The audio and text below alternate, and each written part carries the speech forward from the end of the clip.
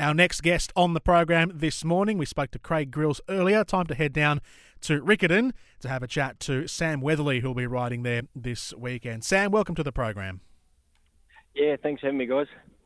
G'day, Sam Butch here. A nice book of rides at Riccarton Park. Let's rip into them. Race 1, you ride Piero Green for the Shane Kennedy and a furlong combination. And gee, this was a nice run on debut, hitting the line well. Over 12, up to 14 should suit.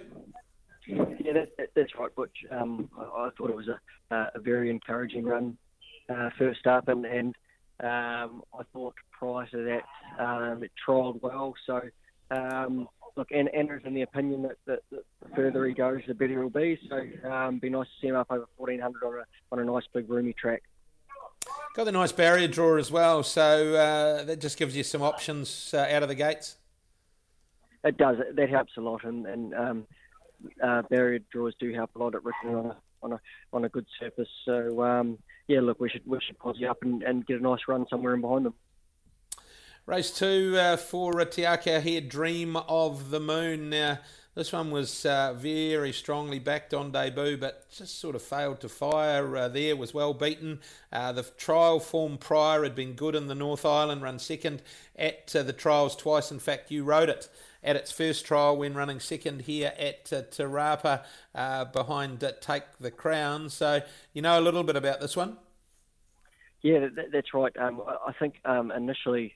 and on face value, first up was pretty disappointing. Off her first trial, I thought she was pretty smart, and Opie sort of suggested a similar thing after her second trial, and just hoping that it's the heavy track down there last time gets back onto an improved surface Saturday, and hopefully we see a big improvement. Yeah, you'd think out of those trials you could forgive her that for that wet track. So she does shape as an improver, and what's a winnable white race. And saying that the one of the Ray Williams stable did win well on debut. Race number 5, Sam, another one of the Te Akau team that you're down there riding, Prismatic, and he's been consistent, 3, 4, 1, 2, 2, the form line, this son of Savabeel, and he gets 3,000 metres on Saturday. A road to Jericho, the 3,000 metres, you wouldn't think it'd worry him. No, he's going extremely well, and I think he's got a good barrier draw there, which will aid his chances to get a nice economical trip. Yeah, look, we step into unknown territory really when you step up to a distance like 3,000 metres.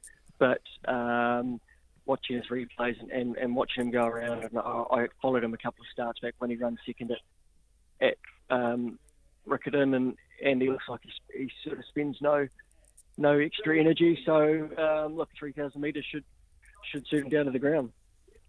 Interesting, you talk about that going into unknown territory, and of course we're coming up to Melbourne Cup Day where everyone loves to have a bet.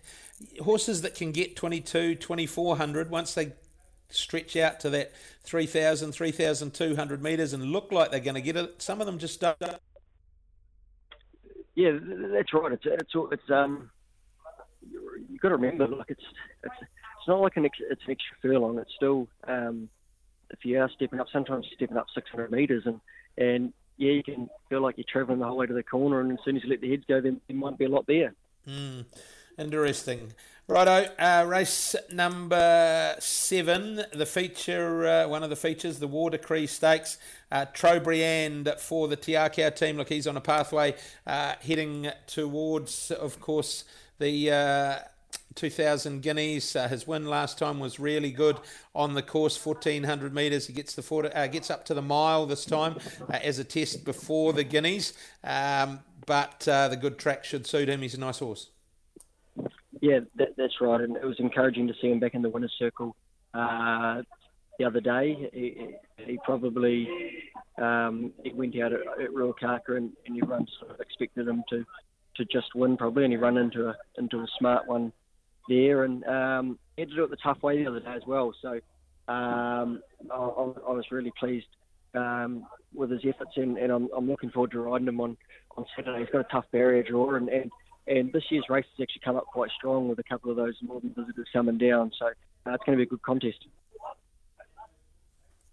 Yeah, it is a good contest. You talk of the Northern Visitors, Burn to Shine, Lantern Way provides a couple of the fillies have looked okay as well, Funfetti and Quintabel. It provides a bit of depth, but safely through this, is he still on the radar to maybe be your 2,000 guineas ride? Well, he's there, and I rode Taliska the other day, and I've always been taken by Taliska. I always thought I thought he was a big genuine chance in the Karaka Millions, and it didn't work out for us. And I said to the owners, look, we'll come back next year, and you'll be extremely hard to beat. And now we're down at Riccarton. So there's two very nice horses there, and it'll be interesting to see how Trovan puts his hand up on Saturday. Talk about very nice horses. I reckon the one that you ride in the next race, race number 8, the Copeland's Bakeries Mile Trial, is in that category.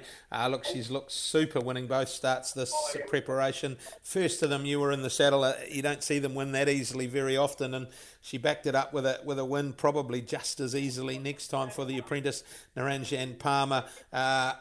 I think from the outside looking in, she's a group winner in waiting. Does she give you that same feel as a rider? Yeah, exactly. I sort of said that as soon as I jumped off her when she won at Riccarton, and probably won over a distance that I thought was lesser of what she should be running over, and then to back it up again and win by nearly 5 lengths the other day on a heavy track.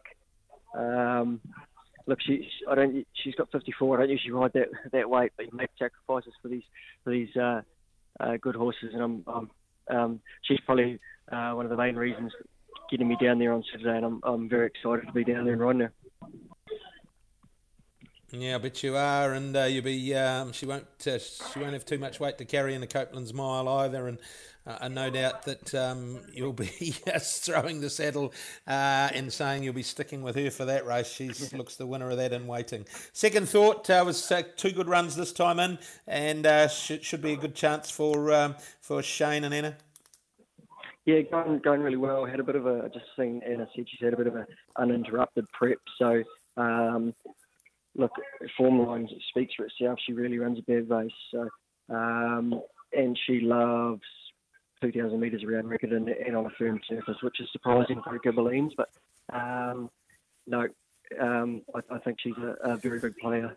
That's what she does. In the last Elegant Lady, quickly, she's got to be a chance as well with those 2 runner-up performances.